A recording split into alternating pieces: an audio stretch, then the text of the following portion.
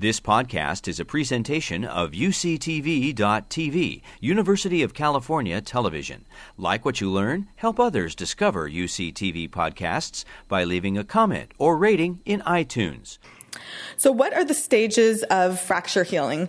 It starts, stage one is an inflammatory response. So when you break a bone, it typically is going to rupture it's usually going to break through that whole bone. You're going to expose the bone marrow cavity. You're going to rip the soft tissues, the muscle all around it. And this is going to create a hematoma that's responsible for containing all of the bone debris and fracture debris and sort of sealing off all the blood vessels and keep you from bleeding. The inflammatory response is very important to initiating the healing, and I'm going to come back to this. The next stage is actually forming a cartilage callus. So in this picture, this is histology, which is the microscopic way that we look at tissue, and this red staining here is cartilage.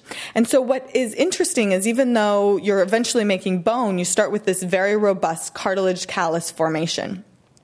That cartilage then becomes remodeled into bone, and here you can see that it's becoming wavy, the red or the cartilage is going away, and in between is the creation of the vasculature. So as this gets remodeled, you eventually end up with, this is the bone here, and this is the bone marrow space. So this weavy bone that resembles the spongy bone in the end of your long bone eventually gets remodeled into the cortical bone, just like it does in development.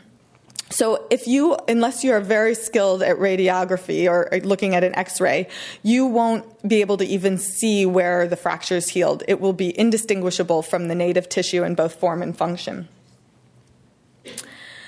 So we study this, which is a human bone fracture, in models of orthopedic injury. And this is a picture of a mouse tibia that's been broken. I highlight where the fracture is here. And you can see that the process is the same. And that is why we have to use this model, because we need to understand all the components that we talked about earlier, the inflammatory system, the biomechanics. And what you get is this cartilage callus. It gets remodeled and turns into bone. So this process is called endochondral bone regeneration, or indirect bone healing. And basically what that refers to is just the fact that it goes through a cartilage intermediate. It's indirect process to forming bone. This is the way that the majority of fractures heal, and it's also the way the majority of bones in the body develop. So you also can get direct bone formation. So here is a picture of this kind of Russian torture device looking thing called an Ilizarov fixture. And these are still used, amazingly enough, quite frequently. This is our model of the Ilizarov fixture. And what's interesting about this is when you have this bone in these Ilizarov fixtures, they become very stabilized. So there isn't the same amount of loading that you would see during a joint normally. And so here we actually skip the cartilage. Here we don't see any of the red in the previous picture. This is just showing that even at a gene level, we don't see any cartilage cells, and instead we only see a bone response.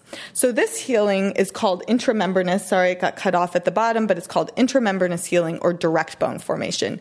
This process is involved in all healing. There always is a bit of intramembranous ossification or direct bone healing, but the majority of fractures have a pretty robust cartilage. But what's important is that we have these two models in the lab so that we can understand the two different processes and compare and contrast between them. You've been listening to a podcast by University of California Television. For more information about this program or UCTV, visit us online at uctv.tv.